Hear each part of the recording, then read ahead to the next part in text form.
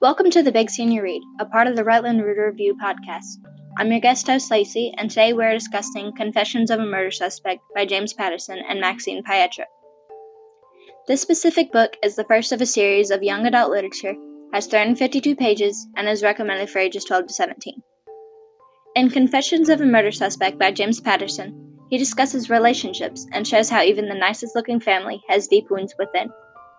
All in all, this book is a fascinating suspense and a whole book of mystery.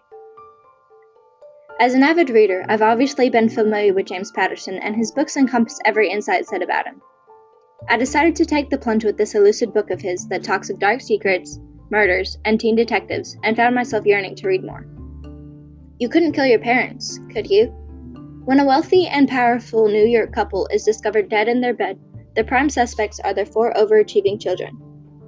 15-year-old Tandy Angel, likely the last person to see her family alive, is determined to use her analytical mind to find the perpetrators, even if she herself is the criminal.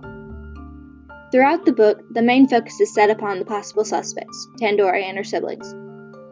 Almost immediately, I felt that I had connected with Tandy through her determination and persuasion. She is exceptionally smart and the cleverest character within the book. She is easily likable, as are her brothers Hugo, Harrison, and Matthew. One thing that really stands out about Tandy is that she is often misunderstood by everyone and is expected to be perfect like her parents. Their luxury lifestyle compensates for their ingenious abilities. One of the many artistic touches that I found fascinating was the life-size mermaid hanging from a hook near the winding staircase. There are many more interesting touches within the book, like a 10-year-old superhuman Hugo and professional football star Matthew Angel, but nothing compares to the drugging and research behind their uncommon abilities. For instance, at age 6, you would expect a child to be aloof and quirky, not reciting books of poems written in centuries of forgotten languages. I would definitely recommend this book, although parents should be warned about minor profanity, several violent deaths, affairs, people who disappear, and children used as science experiments.